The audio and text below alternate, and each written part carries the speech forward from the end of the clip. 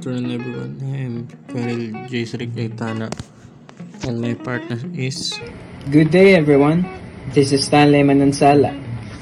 And we are going to discuss about the gas turbine that was been serviced a while ago by Sir Raymond Ramirez.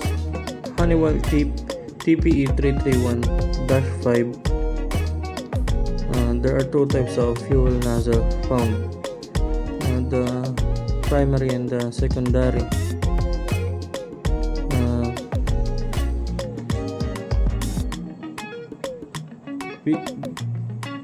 We discussed that the two fuel nozzles will be removed and will be serviced. What I have learned is that the Garrett Air Research designed the TPE 331 and the Honeywell Aerospace is responsible for producing the Honeywell TPE 331-5. I also learned that it has a primary and secondary nozzle, and to do a maintenance on the nozzles, you first have to remove the secondary nozzle, then the first nozzle.